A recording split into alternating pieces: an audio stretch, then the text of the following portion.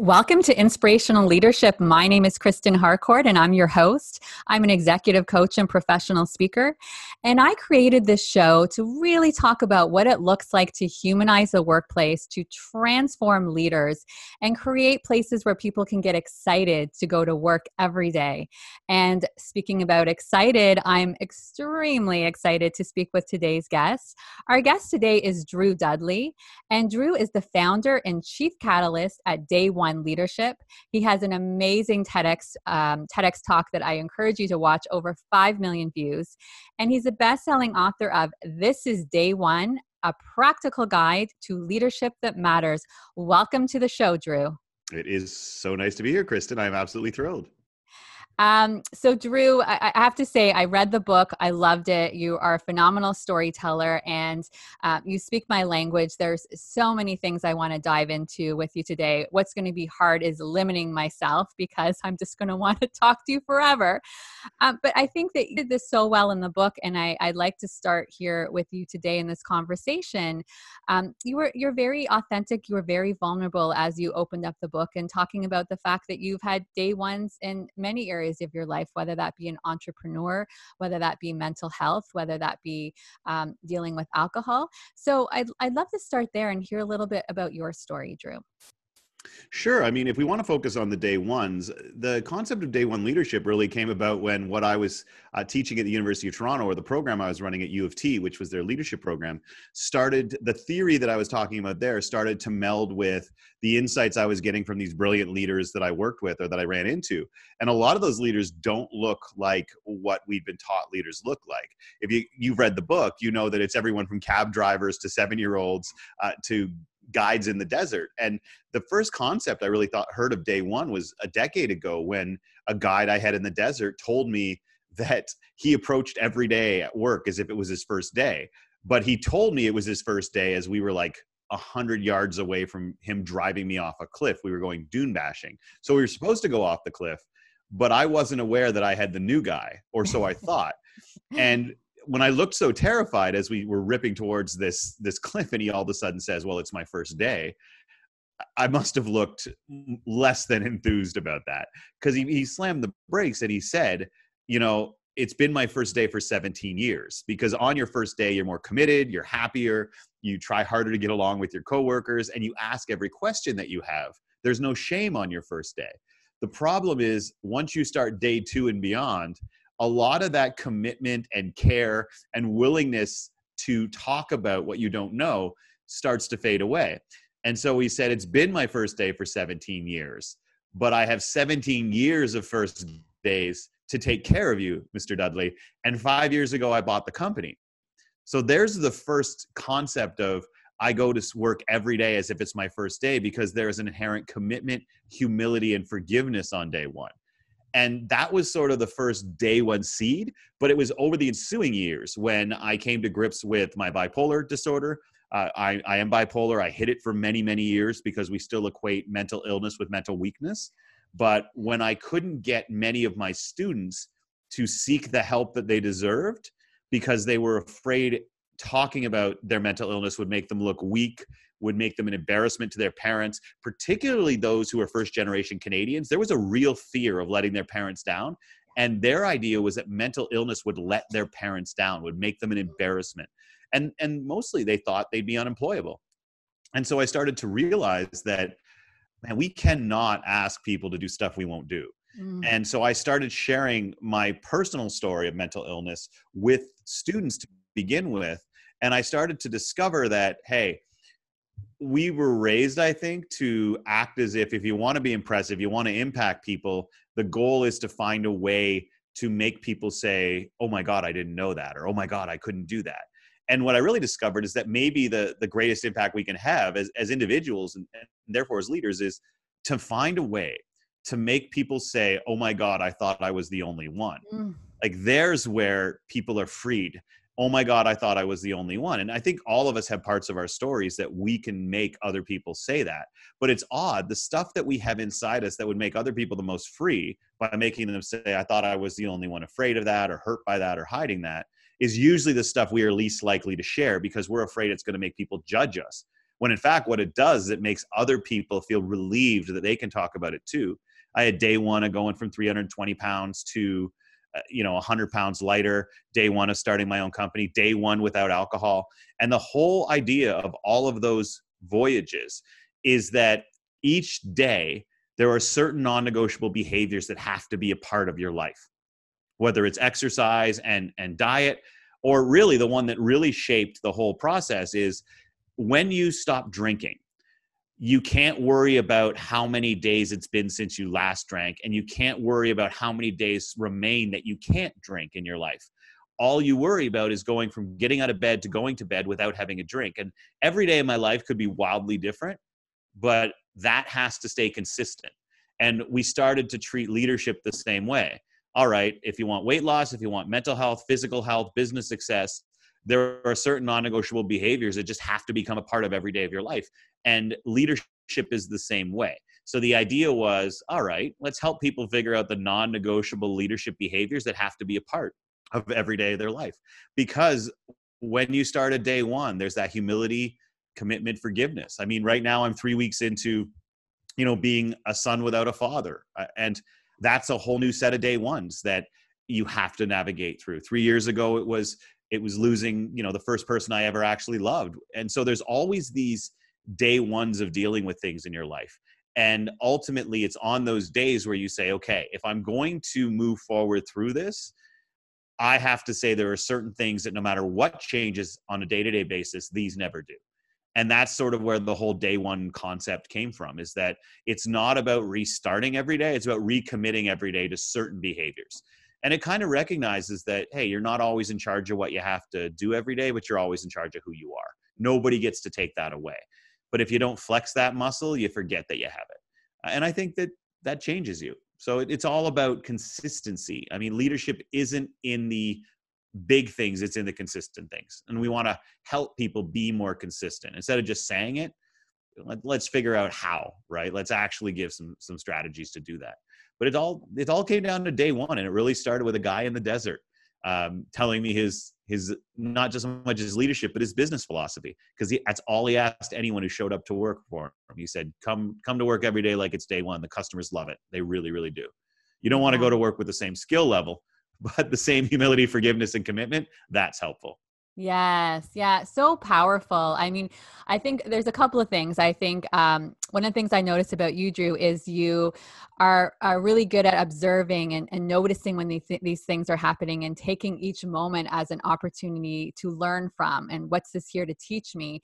And I agree completely in terms of it can feel counterintuitive, but when we actually share our story, when we're vulnerable in that way, people are able to connect with us on such a deeper level because they see the humanity, but it feels so counterintuitive, right? Until you do it. And I hear you doing it over and over and over again, right? So it's like building the muscle every time you've had those first days and you've shared it with others.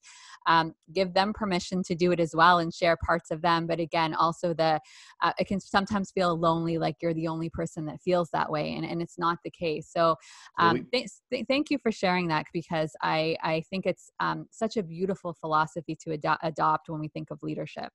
Well, it's interesting because vulnerability is equated with weakness, right? And I don't think it is. It really is strength. It shows not a lack of fear, but a willingness to face the fear that some people are going to come after you when you do it. People aren't vulnerable because we attack vulnerability, particularly people we don't like, right? And so because we do that, we assume people are going to do that to us. So one of the easiest ways to allow yourself to be more vulnerable is to stop going after people you don't like when they're vulnerable. But also, just for what it's worth, I think, especially right now, is that I always appreciate it when people say, oh, I appreciate your vulnerability. But I also do want to acknowledge that, look, I'm a straight white guy born in Canada who runs his own business and has financial independence. There are fewer consequences for me being vulnerable and open than any other group of people in society. I'm not saying there are no consequences, but I suffer less for being open, for being vulnerable, for talking about the things that have hurt me than anybody else. It's way harder for a person of color. It's way harder for women. It's way harder for people in the LGBT community to talk about these things because they are punished more for every single thing that I can basically get through relatively easily. So I always want to recognize that I super appreciate when people say that. But I also do want to recognize I'm an incredibly privileged guy because there is less threat to me to do it than anybody else, which isn't to say there's none, but I face way fewer consequences for anything in this world than people who don't look like me, than people who weren't born cis white male in a democratic country. Well, I wholeheartedly agree, and I really appreciate you offering that perspective, because I know there's going to be audience members that are hearing this, and they are from different demographics and different communities and different upbringings and lots of different things. And it's important to recognize that for each of us, we're in unique situations, and not kind of wave a wand that it's the same for everybody. Paint with the brush. So I really appreciate that distinction. And with what's going on in the world right now, right, with Black Lives Matter, I think it's even more important to recognize that with what's going on. Drew, I love something else that you had said, which is there's been times where you've been doing keynotes, you've done speaking engagements, and you ask how many people in the room are leaders. And a lot of times only half of the people put up their hands, maybe sometimes even less than half. And we really both share this belief that we are all leaders, but a lot of times people aren't seeing themselves as leaders. So talk to me a little bit more about that concept that we're all leaders. Yeah, well, what's interesting is it's not sometimes, it's always. Less than 1% of the time that I ask how many of you are comfortable calling yourself a leader, less than 1% of the time do half the people raise their hands. It just basically never happens. And it's interesting because I tell, senior executives in the pre-event calls that we do, that I ask that, and they say, well, you might not want to with us. We're going to see a lot of hands go up. And they are wrong. And it's interesting to sort of glance sideways at them as they actually see that their organization is filled with individuals who hesitate to call themselves leaders in front of others. Like when I did it for a little while with those sort of technological text-ins, I'm like, how many of you are comfortable calling yourself leader? And they text in, and it's 40, 50, 60%. But you ask them to raise their hands in front of other people, that's when it doesn't happen. And we did it both, right? I'd ask them to raise their hands first, and then I'd ask them to text in, and you just see the dichotomy between the two. And it's really because from a really young age, we're taught in a way that makes leadership separate from our identity. So in the education system, from whence I came, did I just say from whence I came? Oh my gosh. I spent 15 years of my life in higher education as a student, and then as somebody who worked with students. And ultimately, what I came to realize is that when you want people to understand a concept, what you do is you give examples of the concept. And whatever example you're first given of a concept, not only does it shape how you think about it for the rest of your life, but it limits how you think about it for the rest of your life. And when it comes to leaders and leadership, first of all, those two words are very odd anyway, because the word leader can be traced back to around the 1300s, the first time you sort of see that word used. The word leadership as a concept doesn't show up until the 1800s. There's 500 years before the English language started writing about leaders. And when they started writing about leadership, they were the same thing. And ultimately, the examples we're given as kids are all giants, presidents and scientific groundbreakers and people who conquered empires, because presidents used to be leaders. And ultimately, what happens is it creates an image in our mind where leaders are someone other than us. And what we do is we lose sight of the fact that the true power available to everyone in this world exists in moments. And Chip and Dan Heath wrote a remarkable book I'd really recommend to anyone out there called The Power of Moments, that breaks down what makes a defining moment. In my TED Talk, I talk about lollipop moments. And basically, they talk about defining moments, and they break down what makes one. And they're very similar concepts. But the idea is that moments of leadership, in my mind, involve moments of compassion and empathy and kindness and recognition, these individual interpersonal interactions that are available to everyone. The challenge is we don't call them moments of leadership, and we don't call them powerful. In fact, if you really think about it, being kind, causing a smile, what we generally call it is the little things. It's the little things that you do. And there's a real problem with that, because those are the most powerful impact we have on other people. And yet we've socialized ourselves into dismissing them as small. Bear in mind that moments of compassion and empathy and kindness and empowerment and growth, those are the single most powerful things that we can do regularly that are completely within our power, regardless of our age or our background or our financial situation. And they're pretty much the only source of power on earth that doesn't have a systemic barrier between that power and most of the people on the planet. Like, most sources of power on earth are not available to most people on earth. And that's been carefully created. Like, people maintain that idea. So when we dismiss moments of leadership and interpersonal impact as little things, and we associate leadership with charisma and profile and money and power, what we basically do is we create a world where most of the leadership on the planet comes from people who don't call themselves leaders. And that, when I started to realize how few people that surrounded me, and we're talking dynamic young people who fight for social justice, who raise money for charity, who do great things for each other in this world. When you talk about volunteers in the community, the incredibly nice hot dog guy on our campus who knew your name, who knew when your midterms were, that made people smile when he talked to them, the bus driver who made, you know, some of the kids who were bullied feel comfortable. I hear that story from some of my students as part of our work. Those people would never call themselves leaders. And that bugs the crap out of me because, let's face it, the way that you treat me on this podcast, the way that the person, when I first walked into a gym as a 300-pound guy and made me feel welcome in a place that I had always been afraid to walk into, those individuals play a hell of a lot bigger role in our lives than politicians and CEOs. Yes, what they do impacts us. And yes, I'm enraged on a daily basis by the orange pumpkin down below us. But ultimately, in terms of actually impacting what goes on in my life, it is the people that surround us. And you are the people that surround us, right? You are the person that surrounds other people, and the other people are the people that surround you. And their actions have a much bigger impact. So why on earth do we not call those actions leadership? Why don't we celebrate them as leadership? And why don't we consciously teach a process to help us engage in behaviors that are leadership? And that, to me, is where I really wanted to start talking about it. I'm not saying everyone can be a CEO. I'm not saying or wants to be. I'm not saying everyone should be a president or wants to be, but I am saying there's a form of leadership to which we all can and should aspire. And it's based on individual, daily, consistent, non-negotiable behaviors. And if you figure out what they are, and what I work on is actually helping people do that because they're tied to your core values. Once you identify them and once you commit to living them every day, what you are doing is you are demonstrating to yourself that you matter. You are giving yourself irrefutable evidence that you impact other people. And let's face it, we all hope to matter. We hope to lead. We hope to make a difference. But do we have a plan to matter, plan to lead, and plan to make a difference?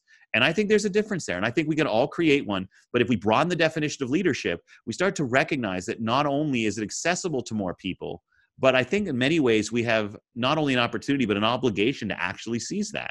And I think that's really important. So my perspective on leadership is born in these defining moments. But right now, we create them accidentally. And what I'm saying is that all of us can be a lot more deliberate in when we create them. And what we talk about, or what I talk about, we don't need to get into it today, is a behavioral psychology approach that makes it harder for you to ignore being the person you hope to be. Because leadership ultimately is recognizing a gap exists between the person you want to be and how you're actually behaving, recognizing that gap is your responsibility and having a plan to close it. That is the foundation of leadership. And all kinds of other fancy leadership management theories, many of which are valid, are built on top of that foundation, though. And we skip over it because it's more important to fill out our to-do list than it is to commit to our to-be list on a daily basis. For a lot of us, it's been a long time since our to-be list drove our life as opposed to our to-do list. So that was a bit of a rant, wasn't it? Something that I enjoy ranting about. So you keep ranting about that. I say all the time that we're not human doings, we're human beings, right? There's so much time with the doing and we're not taking a step back in the being. And that's my mission here when I talk about humanizing work and transforming leaders, is that transformation starts from the inside out, right? Which is exactly what you're talking to, getting clear on who you are, who you want to be, and closing the gap between where you are and where you want to be. And I'm also also a firm believer in what you're talking about in terms of core values. And it's amazing. I do so much work with clients around that too. The number of people who haven't spent any time getting clear on what their core values are, and how enlightening it is when they start to recognize those times where they felt out of alignment and in alignment, because they realize, oh, I was honoring the values, I was not honoring the values, or why something upset them because somebody else wasn't honoring a value that's really important to them. And so I like to dive into this a little bit with you, Drew. And I know, again, we're limited and there's lots of different things that happen to make this. I did warn you, my answers tend to run long. I'm going to try really hard to shorten them. And of course, anyone who's listening right now, this is just getting you to start to understand some tactics. Like anything, Drew, I hope you would also agree with me that this isn't about instant gratification, and change doesn't happen overnight. Change is a process, and it's something that we work on. And with the day one happening every day, it is a commitment that you're continuously making. But what I'd like to ask you, what does that look like to start to, first of all, recognize, what you want those commitments to be, and then to make sure you're checking in with yourself on a daily basis to make sure you are living and breathing those commitments? I'm going to take 5 seconds to figure out the shortest way to convey this without telling stories. Okay, so here's what happened. We did a social experiment at the university when one of my students observed that it's a lot easier to stand up for an ideal than it is to live up to one. And I thought that was so smart. And then I discovered he stole it. But for anyone wondering, I used to tell my students, in leadership, you never steal an idea. You benchmark a best practice. But it got us thinking about, okay, how can we actually live up to our values? So the short answer is we identified a value we hoped to embody every day. And it was impact, a commitment to creating moments that cause people to feel as if they are better off for having interacted with you. And we needed that definition because we throw around a lot of words in our lives, and businesses, right? They go on the bulletin boards like respect and integrity and impact. But if someone put us on the spot and said, I'm sorry, English is not my first language, could you explain in the simplest terms possible what the word respect means? And please start your definition with the phrase a commitment to, because I want to focus on behaviors. And the phrase a commitment to is usually followed by a behavior. And so they came up with a commitment to creating moments that cause people to feel as if they're better off for having interacted with you. And we committed for a week to try and answer that, or to try to do that. But what we found was at the end of the day, we'd look back and try to pick out a moment where we'd done it, which means you're using your value, which you want to define you, to evaluate behavior that's already happened. And leaders use their values to drive behavior and impact decision-making in the moment. If you only think of your values at the end of the day, they're not actually values, because a value is only a value if it's used as criteria for decision-making. It's not a value in your life. It's just something that looks good on a bulletin board, unless whenever you make decisions, you use your values as the criteria you use to make decisions. And most of us don't. For most of us, the criteria we use to make decisions is this: which of these options will avoid the most consequences right now? Right. And that is not value-based decision-making. We needed another approach. And with the help of some psychology professors, God, I loved working at a university because there's an expert on everything. We took a new approach. We harnessed the power of the unanswered question. And this is where I'm going to make the answer shorter than I usually do.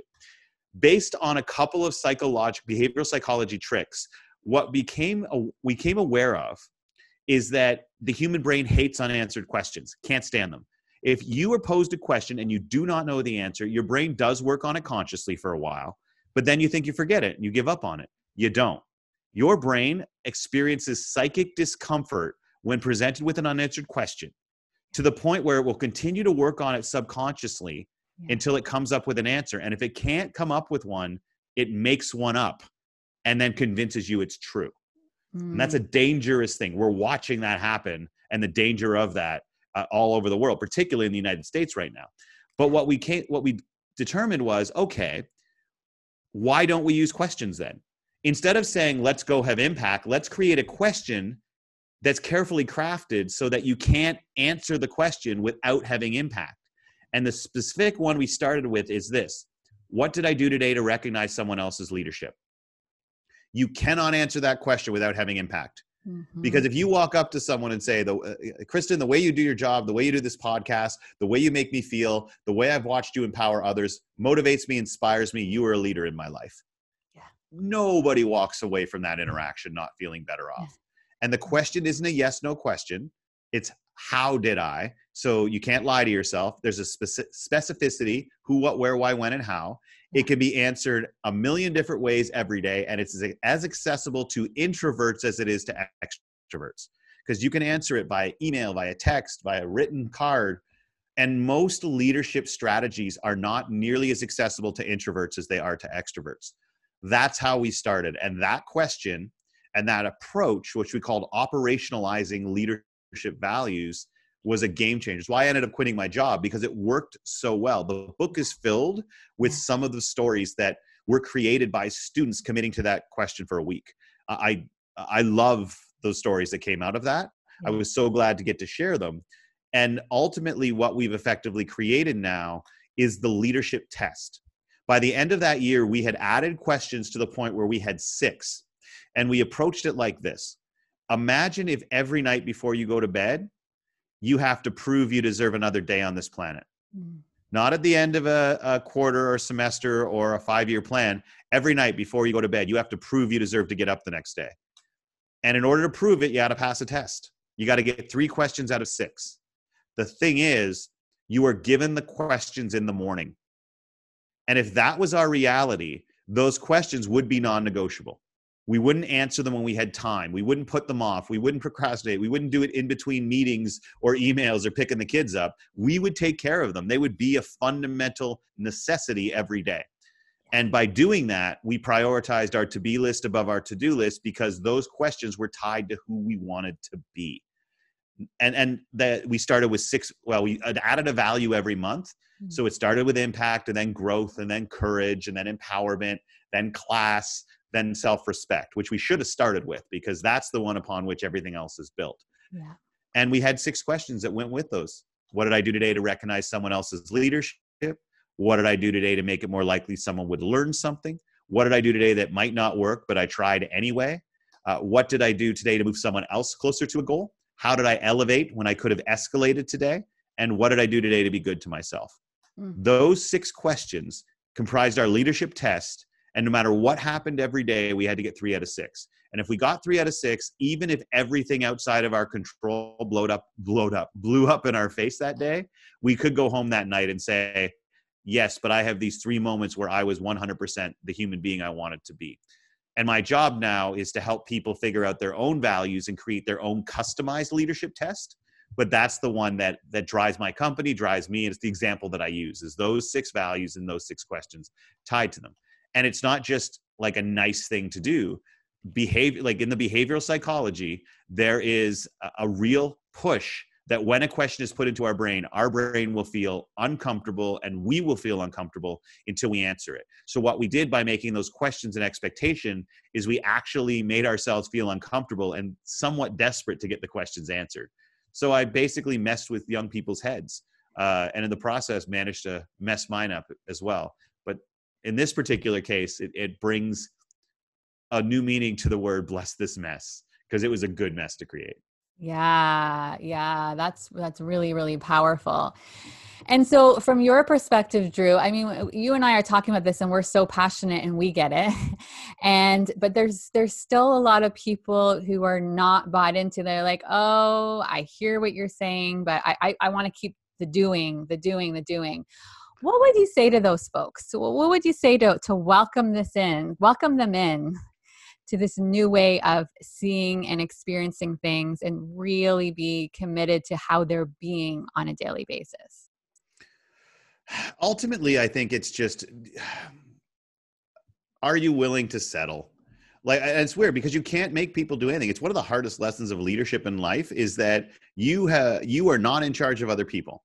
And so when people are pushing back from it, ultimately you have to decide, where am I willing to settle in my life? No matter how old you are, you're too young to settle. But not starting something that you know will make your life better is a form of giving up. And I think that the only message that I have is that you owe it to yourself Oh, that's too cheeseball. I guess it's just like, ultimately it's up to you. Like, all we can do is put out into the world stories of how it works, messages of how it made our lives better, share with other people who have had the same experiences, and then ask people, do you want better or not? And ultimately, if you want better, you have to work at it. Like, I guess it's this way. If I had to sum up one thing, everything that you want in your life is on the other side of something shitty. Like, it's just, you talk about transformation. The only transformations that stick are the ones you barely notice on a daily basis, right? And one of the best things that was ever taught to me is, when it came to fitness, was they broke it down into, instead of sort of being like, oh my God, I don't look like I want to look at the end, one of my trainers said to me, it takes 4 weeks before you notice a difference, 6 weeks before your closest friends notice a difference, and 8 weeks before the world does. But what that actually did is it gave these little benchmarks along the way. And sure enough, that's actually how it works. 4 weeks, you start to feel it. 6 weeks, one of your friends will be like, hey. And then 8 weeks, people you hardly know but have seen you before start to. It basically comes down to this. Everything you want in the world is on the other side of something shitty. And ultimately, you have to determine if you respect yourself enough to do hard things to get better things. And if you don't, stop bitching. All right. Because that's your fault. And I know that when you're like, as a speaker and, the lollipop moment, that might come off as harsh. And I didn't used to talk like that. And I'll admit, some of the things that happened in my life over the last 2-3 years have added an edge to what I talk about. But you can't just listen and have things change. It doesn't really work like that. And so it's just about whether or not you're willing to accept being less than the person that you want to be. And if you are, then okay. But all that stuff that makes you feel bad is not going away, and it's your responsibility. And I guess that comes off as a little bit harsh, but I found that sort of couching it any differently just doesn't work. When you give people an excuse to not do the hard things, they will seize that. And so let's put it out. If you decide not to change things for the better, it's not going to necessarily get better. Every now and then it'll fall into your lap, but hence the chaos of life. There will always be an exception to that rule. There will always be somebody whose life just gets naturally better and they didn't try anything and probably didn't deserve it. But hey, oh my gosh. But yeah, that's pretty much you said what's one thing and I gave you 6. No, I think it's so important because it's acknowledging that you could read about stuff as much as you want, right? It's not something you get at an intellectual level. It's something that you have to start embodying and start working with and starting to get into action. And nobody gets to skip the messiness, right? It's like anything when you're practicing something new. And I really love what your trainer did there. I think that's so highly effective because it's just helping to manage expectations. Give me something to help me understand so that I'm not expecting after a week that, right? It's just helping, like, let's be a little bit realistic around what this process is going to look like. And I talk a lot about that when I'm talking about coaching or leadership development or whatever it may be. Sometimes it's going to be 2 steps forward, 1 step back, 3 steps forward and 2 steps back, right? It's this playing and trying and experimenting and allowing yourself to fall down and get back up again, right? Not being afraid of failure, right? You learn through those failures, but it's allowing yourself the space to be able to be the learner, to be the student, and be able to practice. And you know what's interesting? Like, failure, what is it? Failure is reps for your resilience muscle. Not to get too far into the fitness thing, especially since I put on 35 pounds since COVID started. Well, actually, the thing is about 15 is since Dad died, right? It's just, and you go right, because I can't drink anymore.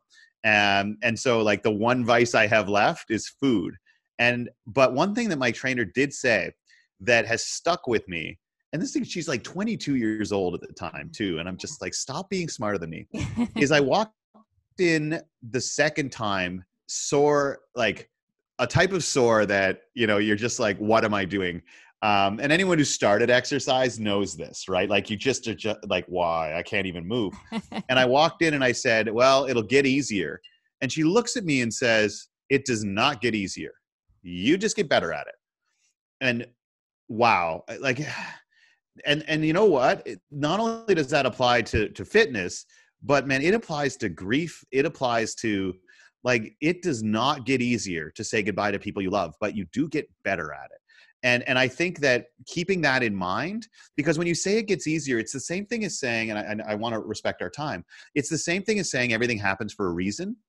It basically removes you from the equation and removes the credit that you deserve from the equation.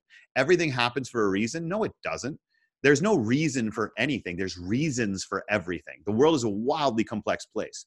But when we try to boil it down, and I like the sentiment, right? Something bad happens, you were patient, you were strong, you persevere, and then something good happens afterwards. And then people say everything happens for a reason. And I always cringe a little bit because I like the sentiment, but we also have to realize that when you attribute the bad thing that happened for some reason beyond your control, you ignore your strength, your perseverance, and your power. Yes, everything happened for a reason. You're the reason. And that good thing that happened is because of you.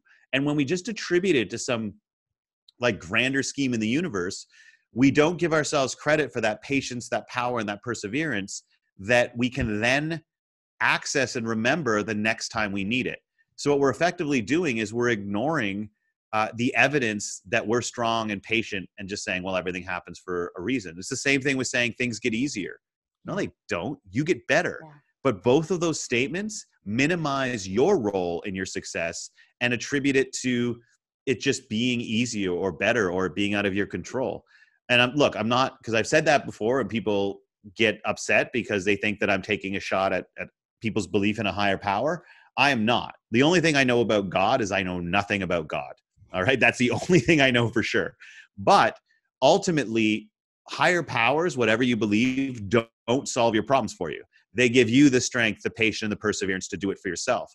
Do not deny that. Never, ever, ever forget the battles you fought and won. There is power in your pain and there is wisdom in your wounds. And do not ever sell yourself short on that. And I know people want to be humble, but humility is not denying what makes you extraordinary. It's recognizing what makes you extraordinary doesn't make you better than other people. And I think, especially as I worked with young people over and over again, they used humility as an excuse to deny their power, to deny their strength, to deny their extraordinariness. There is a better term. I'm not going to say for lack of a better term. Don't do that. Never, ever, never apologize for being awesome. Just recognize that being awesome doesn't make you better than other people. There is no limit to the amount of awesome that can be out there in this world. And I think that we ignore our greatness in the name of humility, and that's not what humility needs. Humility isn't about denying your awesomeness. It's about recognizing it doesn't make you superior. And I really want people to know that. For sure. And it reminds me, you brought this up in the book as well. And again, you should see all my notes. Like there's so much, because we could talk for 2 hours. Even when I'm looking at my notes, I'm like, you must have thought you were going to have 2 hours to go through all those. But it reminds me when you were talking about abundance and scarcity, right? And when you come from that place of abundance, it's recognizing, of course, we all have gifts and superpowers.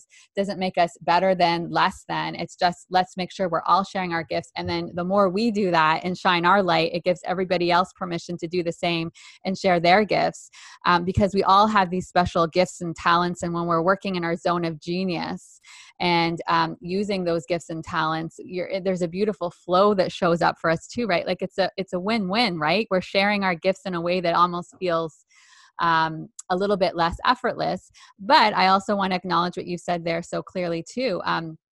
It's that resilience, right? It's working through the human condition, right? It's kind of like when you talk, I've talked about this one a lot, and probably going to feel like it's being belabored for other people who have heard me on other episodes, but it's even when we think about emotions, that there's no good or bad emotions. To be human is to experience the full range of emotions, and to think we're not going to experience the other emotions means, okay, so you don't want to be human anymore, because that's what comes. That's what we signed up. That's the price of admission. And it's not your emotions that get you. It's the judgments you pass on yourself for having them. And I think to share your stuff is important. And if I can tell a quick story about, just to encourage people to share their stories, is that, and about this thing about judging emotions, when my late girlfriend passed away, she died by suicide, which is a wildly complex form of grief, because it's mixed not only with grief, but with anger and guilt. Right? And anyone who's gone through that knows that this is incredibly confusing mix of grief and anger and guilt. And how could they? Or how did I not see it? And I did not cry for 3 months I don't know what, maybe it's because of the trauma of discovering this had happened. I didn't just get a phone call. I mean, we found her, and that changes how you can process it. But I didn't cry for 3 months until I was on a drive and I listened to a podcast and I heard a woman telling her story. And at the end of it, she said, grief is just love coming face to face with its oldest enemy. And there was something about that phrase, which was exactly what I needed to hear to finally let emotions come. Yeah. But I had spent 3 months going, why am I not crying? I'm a bad person for not crying. Why am I angry? I'm a bad person for being angry. It wasn't my emotions that were slowly destroying me. It was me judging myself for having some and not having others. But then that woman, in telling her story, said one line that some guy 2 years after she told it, 1,000 miles away, heard it, and it was exactly what we needed. Yeah. Share your story. Share the things that hurt you, share the wisdom you have, because somewhere out there it's going to land in the right place. And it's not your emotions that are going to get you. It is how you judge yourself for them. And for all of you who have bad thoughts, who don't live life with love, and you hear all these gurus say it's about gratitude and love, and you get frustrated because you're not that person.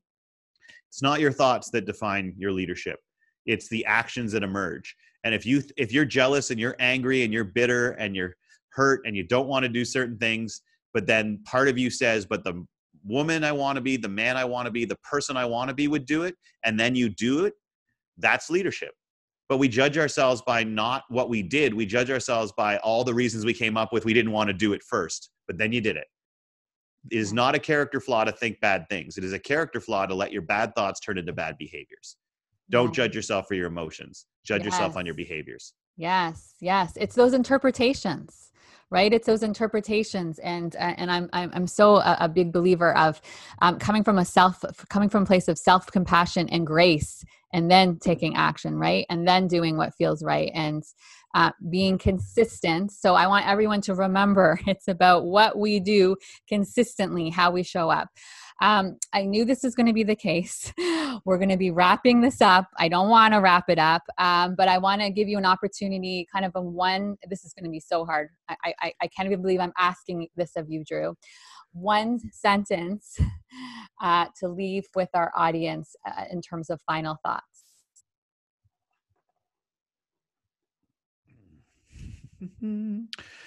I'm singing the song Grace 2 in my head now by the Tragically Hip because you mentioned grace. I guess, wow,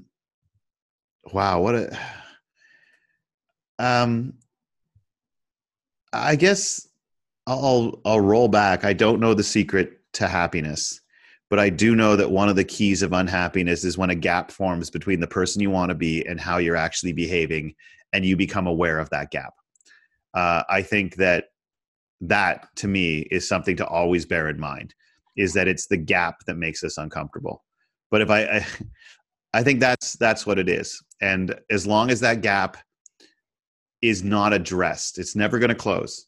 But as long as we ignore it, we will never be happy with ourselves.